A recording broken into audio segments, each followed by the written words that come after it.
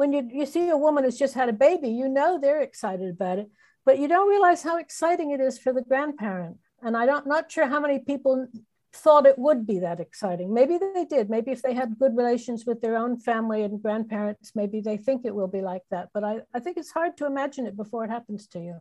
Welcome to the Adventures with Grammy podcast. I am your host, Carolyn Berry. This podcast is for grandparents on the go with their grandchildren and for parents who want to ensure loving relationships across the generations. I welcome your input and your feedback on every episode of the podcast we produce. Please send me an email at carolyn@adventureswithgrammy.com or connect with me on Twitter and Instagram at Grammy Adventure. Please follow or subscribe to my podcast. It's free, so you won't miss an episode, and ask your family and friends to do the same. You can subscribe to the monthly newsletter by visiting my website, adventureswithgrammy.com, and clicking the newsletter sign-up link. Ann Richardson is a grandmother of 2 boys, the mother of a son and a daughter, and the author of Celebrating Grandmothers. Grandmothers Talk About Their Lives. This book looks at the excitement and challenges 27 women from various cultures experience in their role as grandmothers. How did becoming grandmothers change the texture of their lives, and how did they view themselves? How did they feel when they held their grandchildren for the first time? These poignant stories will make you smile and tug at your heartstrings. Although about grandmothers, this book is not exclusively for them. This book would make a great gift for a new member of the Grandmothers Club and for anyone interested in the importance of nurturing relationships. Join me in welcoming Ann Richardson to the podcast.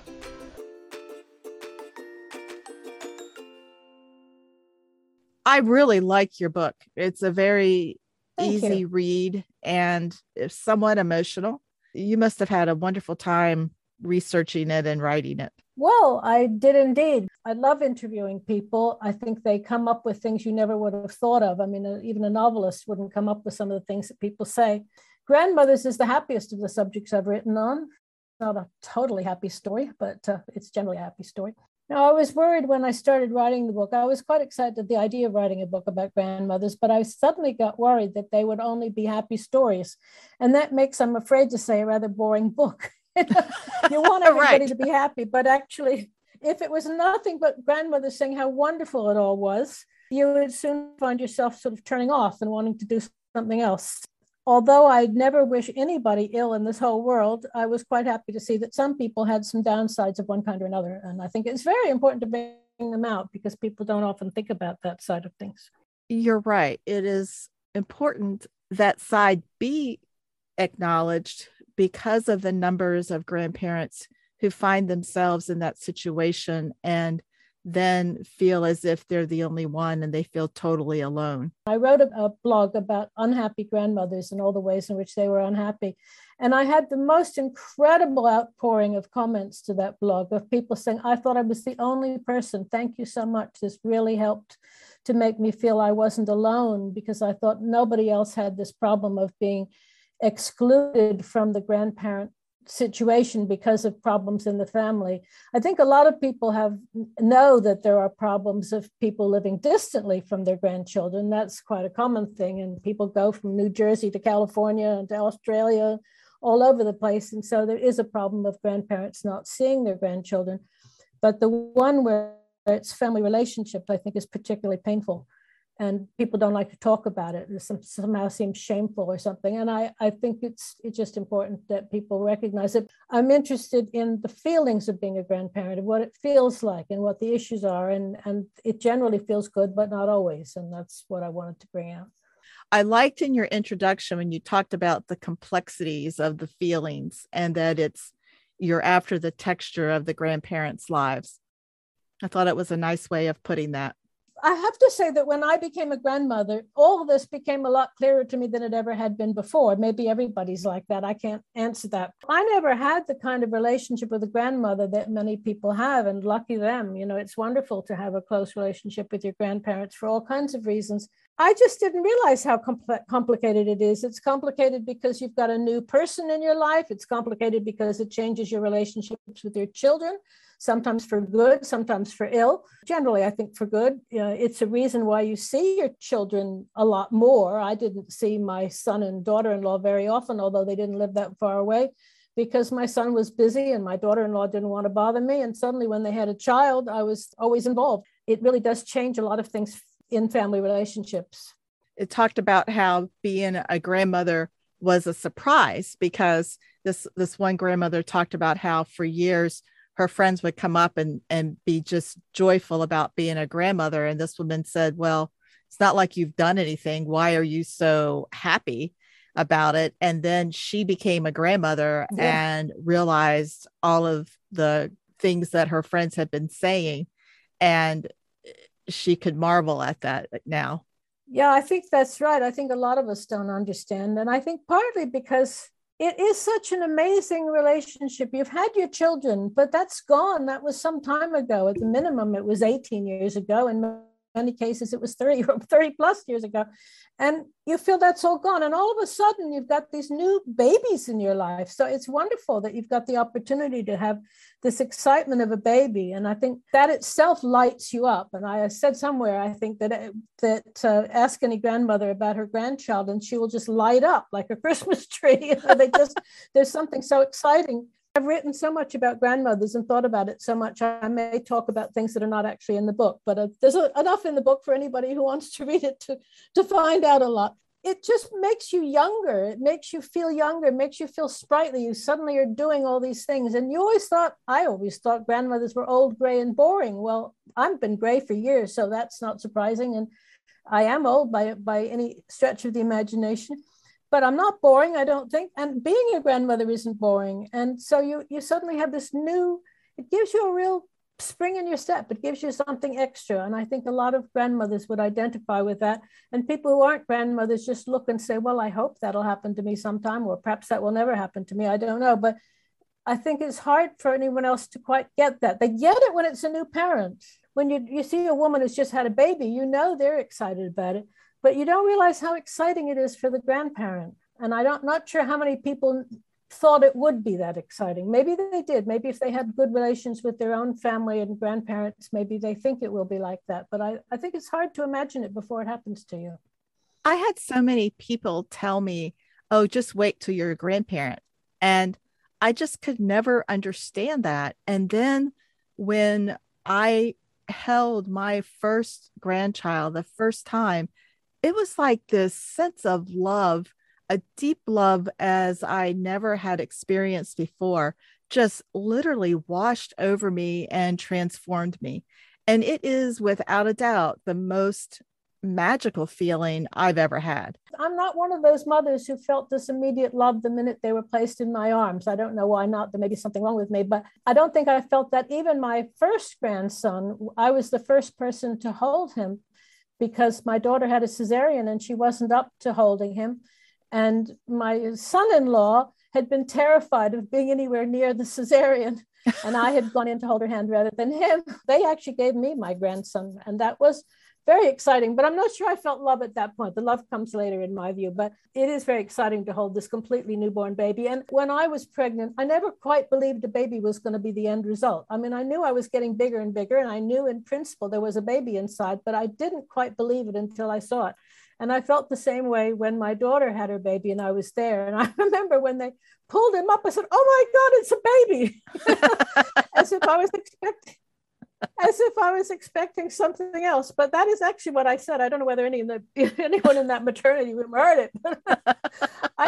My reaction to babies, I can't quite believe that growing bump in somebody is actually going to turn into a real life baby. And then there it is. And it's just so much more forceful, so much more of a presence than you realize it's going to be. In fact, one of the women in my book, I think, said that she always thought the baby would be some kind of thing like plastic that you could do what you wanted with it. Plastic isn't quite the right word, but something that you could mold and make what you wanted from it, both her own children and her grandchildren. She talks about that when she had her children, and she saw this little baby looking at her. She said, oh my goodness, this is a person and it's not somebody I can change immediately. And she had the same reaction with the grandchildren. And I think that's also true, that they come out as little personalities, and your job is to work out what those personalities are as they slowly develop, but you don't know it when they're born. A friend of mine said when I had my first child, my daughter, years and years ago, she's 52 now, but it does give you this feeling of this new unformed person is going to be an important person in your life, but you have no idea how or what or why or any of that. So I think that's kind of interesting. The relationship changes over time, and you're not the only influence in that child's life. So it's interesting. So that's right.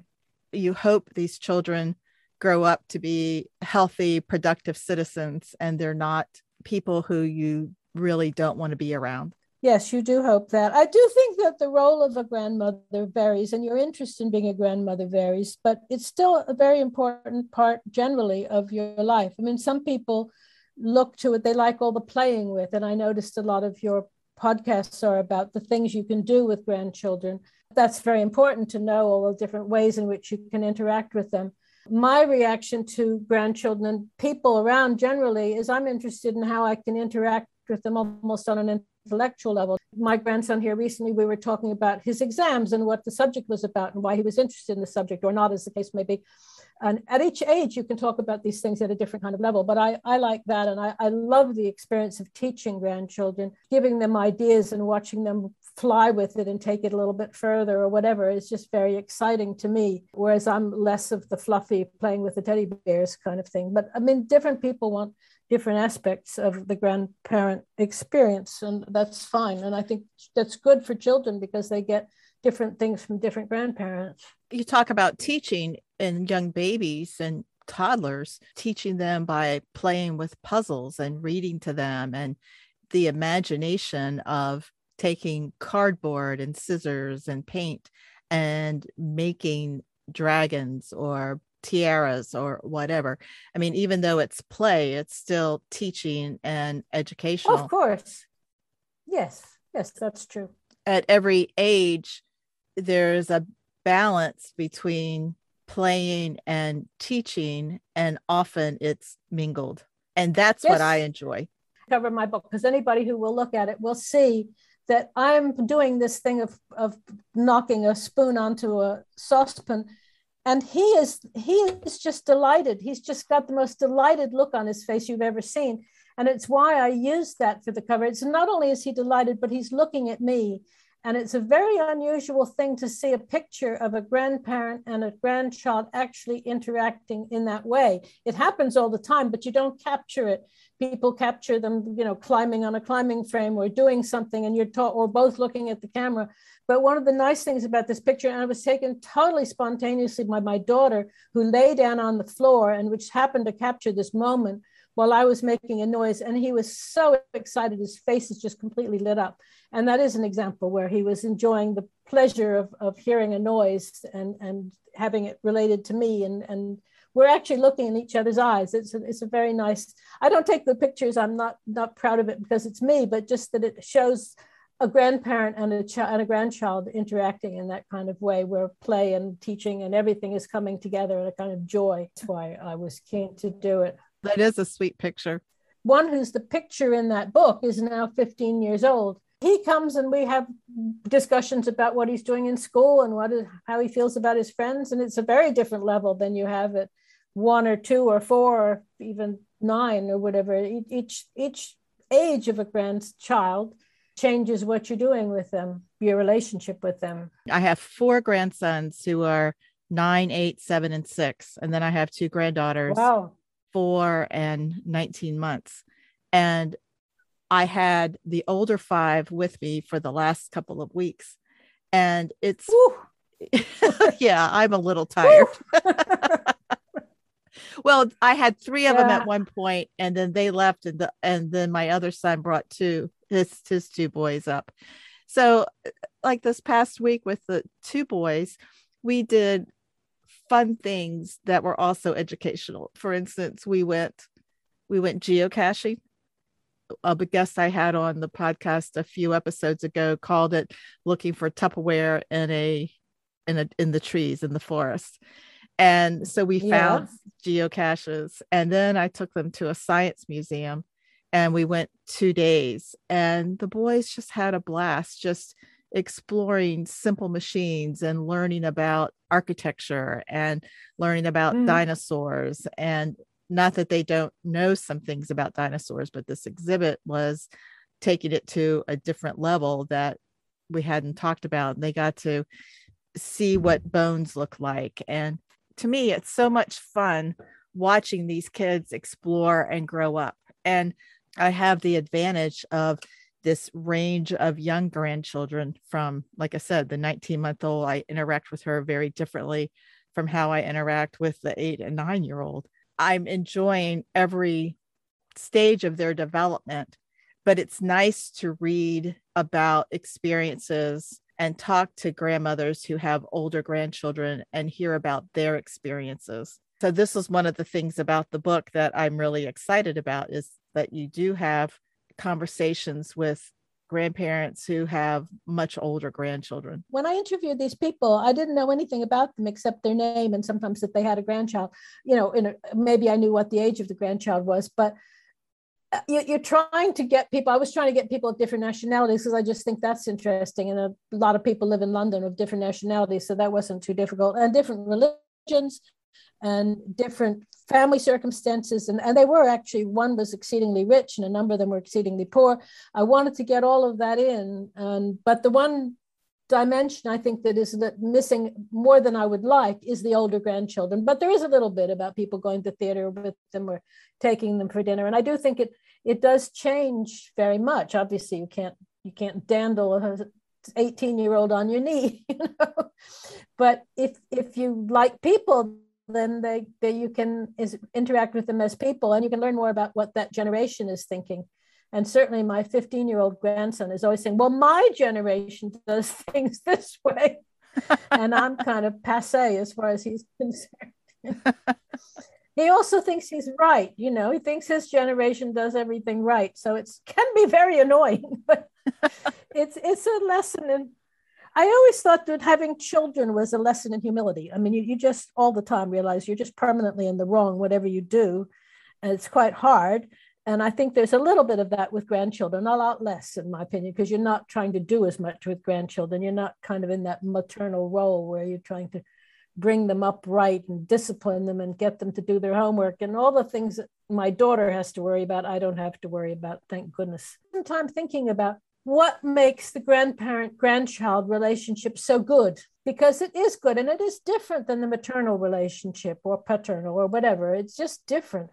And I think it's partly that you both meet the other one on your best behavior. You meet the grandchild from the moment they're born or from whenever you first see them with an excitement, but wanting to be loved by them and wanting to love them. And you want to give them things. And the grandchild, depending on the age, but as soon as they're old enough, they come to you on their best behavior because they know you're family, but they also know they ought to kind of behave. It's not like being at home. And a frequent comment is my children say they're not the same with you as they are at home. And it starts quite early, even under 1, I was told they acted differently at home. And I think there's something going on there that's about being on your good behavior. And then that kind of interacts with each other because they're on their good behavior. So you really adore them and that you're on their good behavior. So they really adore you. And you can't help but have that be a kind of good virtuous circle as opposed to a vicious circle where people get more and more close and they feel more and more comfortable. And you can spoil them like mad. I said, you can give them ice cream for breakfast if you want. And it doesn't really matter. You wouldn't dream of doing that with your children. You have to bring them up properly, or at least moderately properly. Maybe some people do give their children ice cream for breakfast, but I certainly never did. And, I think it just gives a completely different relationship. And it's a wonderful relationship. I wish I'd had it in my childhood. I wish my children had had it. I moved to England and my husband's mother had died and my mother was on the other side of the ocean and she wasn't a maternal mother anyway. So I don't think even if I'd lived in New York at the same time that she would have been a very, very involved grandmother. She was a very working woman, a very ferocious working woman and not very maternal. So I think it is a wonderful relationship, but it's not the same as any other one. I absolutely agree that children behave differently with their grandparents than they do with their parents. I think there's an expectation of not wanting to disappoint them, and they are on their best behavior. I noticed it when my son and daughter-in-law came here to pick up the two boys. The 6-year-old behavior changed almost immediately. And instead of the more mature side of him, I saw a baby side of him. Yes. Pulling antics to get his parents' attention, talking in a different way than he talked here. I mean, it was astonishing to watch. So I had another grandson tell me one time that he behaved better for me than he did for his mom and dad because I'm Mama Berry. And that was, the kids call me Mama Berry. And that was his sentence. You know, I behave better because you're Mama Berry, as if there was a different level of expectation that I had than his parents did. And I know his parents expect him to behave, but I think there's also a familiarity that he's with his parents all the time. So he's seen them be tired and cave in when normally they wouldn't have. And he knows that when he comes here, there's certain rules and certain boundaries. And I'm not as overwhelmed as his parents are sometimes. And I hold the boundaries stronger. It is interesting to watch the different behavior when I'm with the entire family. And children are smarter than we give them credit for. They do know how to push your buttons. Absolutely. They know how to push their parents' buttons no end. And they know how to just, if I go this far, this is what's going to happen. And if I go that far, that's what's going to happen. And they never push my buttons. I don't see the grandchildren pushing my buttons, but by God, my kids did. You know? Yeah. I think that's one of the joys of being the grandparent is we don't have that day-to-day responsibility. Yeah. We can step back and take a bigger picture look at it. And, you know, we've been around the block. We've seen a few things and we know some of the tricks. Yeah. So we're just older. I mean, we're just 30 years older or whatever it is since you had your child. You've learned, you've been around the block, as you say, but you've just gained maturity. And I think, as I said, I may have mentioned to you that I'm writing another book, which is just about to come out, about why I like being old. And I think it's not often said. People talk about all the downsides of being old. I'm writing a book about why I like being old. And one of the reasons I like being old is that I find I'm much more in control of myself. I know myself.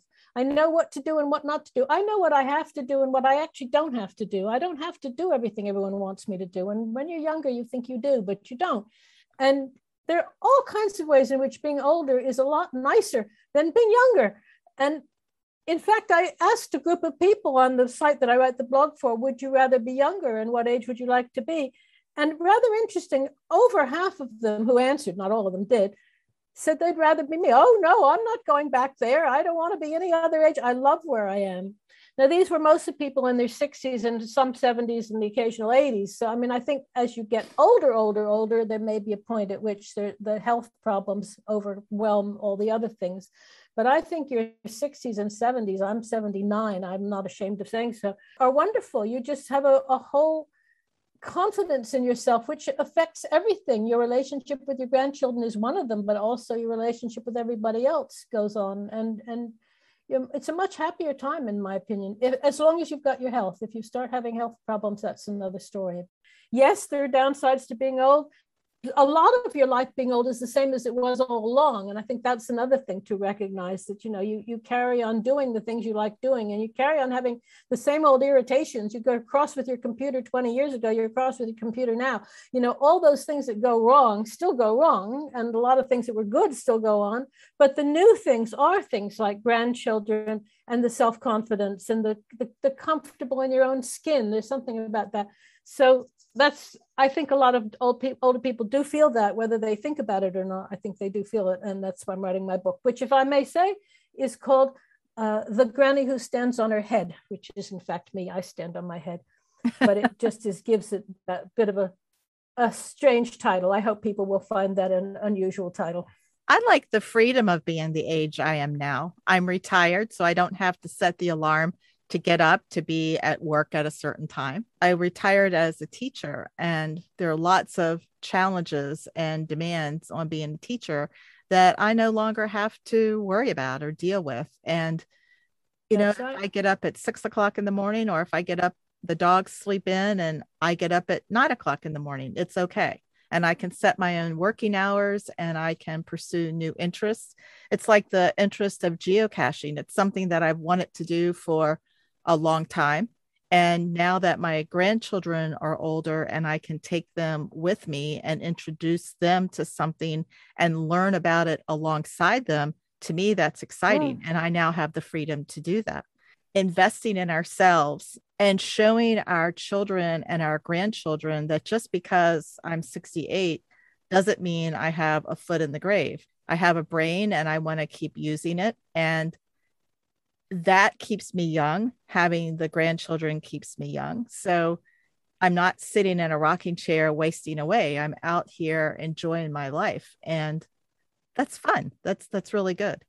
Absolutely. Well, I couldn't agree with you more, which is why I'm writing my book, which I hope will be out very soon. What was the most surprising thing you found about the book or about the interviews? Perhaps I was quite taken aback by the difficulties that some grandmothers had. I hadn't thought about the problems of family relationships being that bad that you wouldn't be able to see your grandchildren.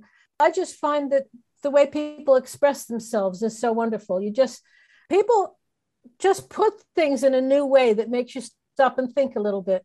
Like somebody said, being a grandmother was part of the best club in the world. Well, that's a lovely summing up of what being a grandmother is. They just bring something home to you that you don't get from just trying to write about it. And I think any one person, if I were to have written that book and tried to write the things that I write about, I wouldn't have come up with the language, the spontaneity, the intimacy sometimes, the whole feeling of joyousness.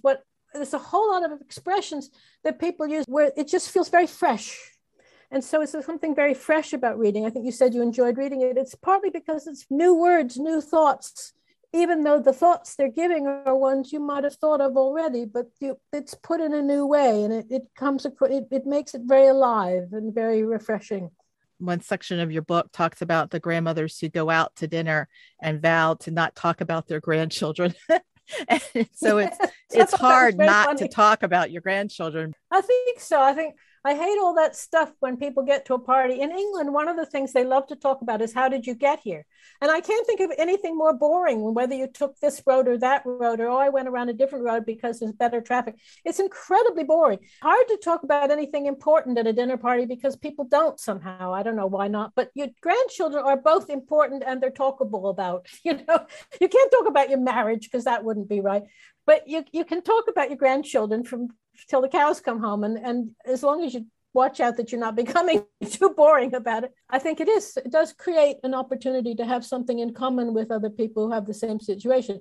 It's tough if they don't, because they won't understand what you're going on about with such excitement. And why doesn't she just shut up? But I agree with you that it is a way of making a contact with another a woman. I think parents do the same thing to a certain extent. They go to a party, meet someone new, they'll talk about the schools or the problems of toilet training or whatever it is, depending on the age.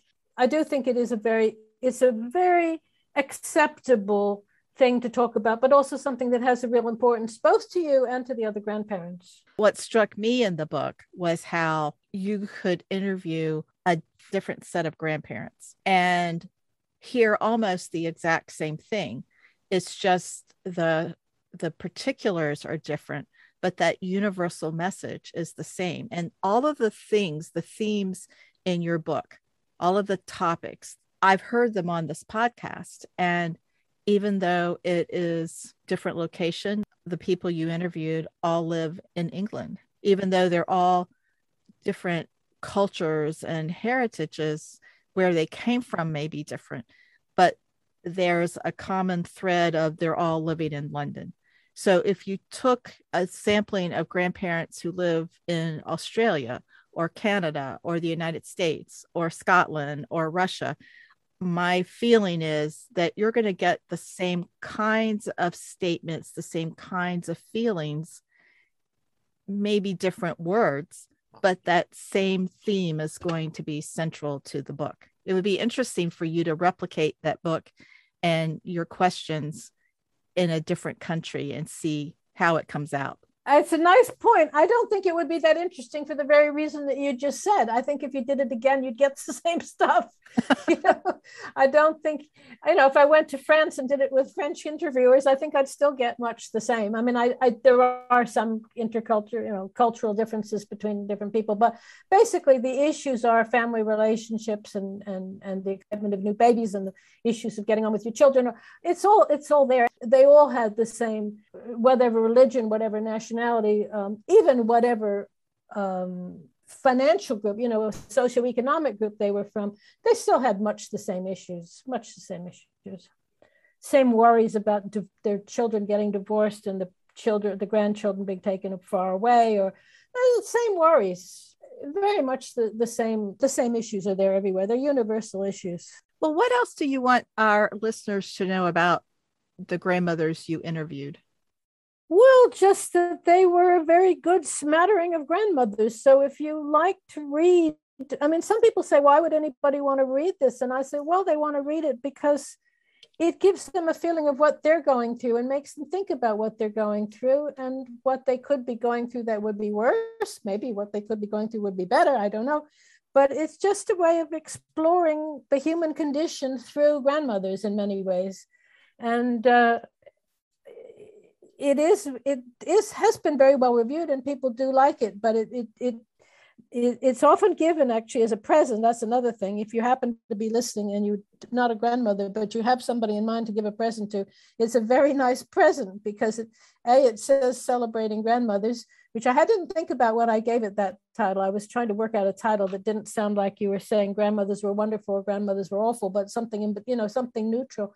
But it is the title is a nice title to give to a grandmother, and the book is very well loved by those grandmothers who read it. But I think grandmothers are often reluctant to buy a book for themselves that's just about their own lives. But I do hope that people will like to read it because it does give such a good feeling for all the different experiences that we have. And I haven't had all the experiences that are in that book, and neither will anyone, because there's too many different experiences.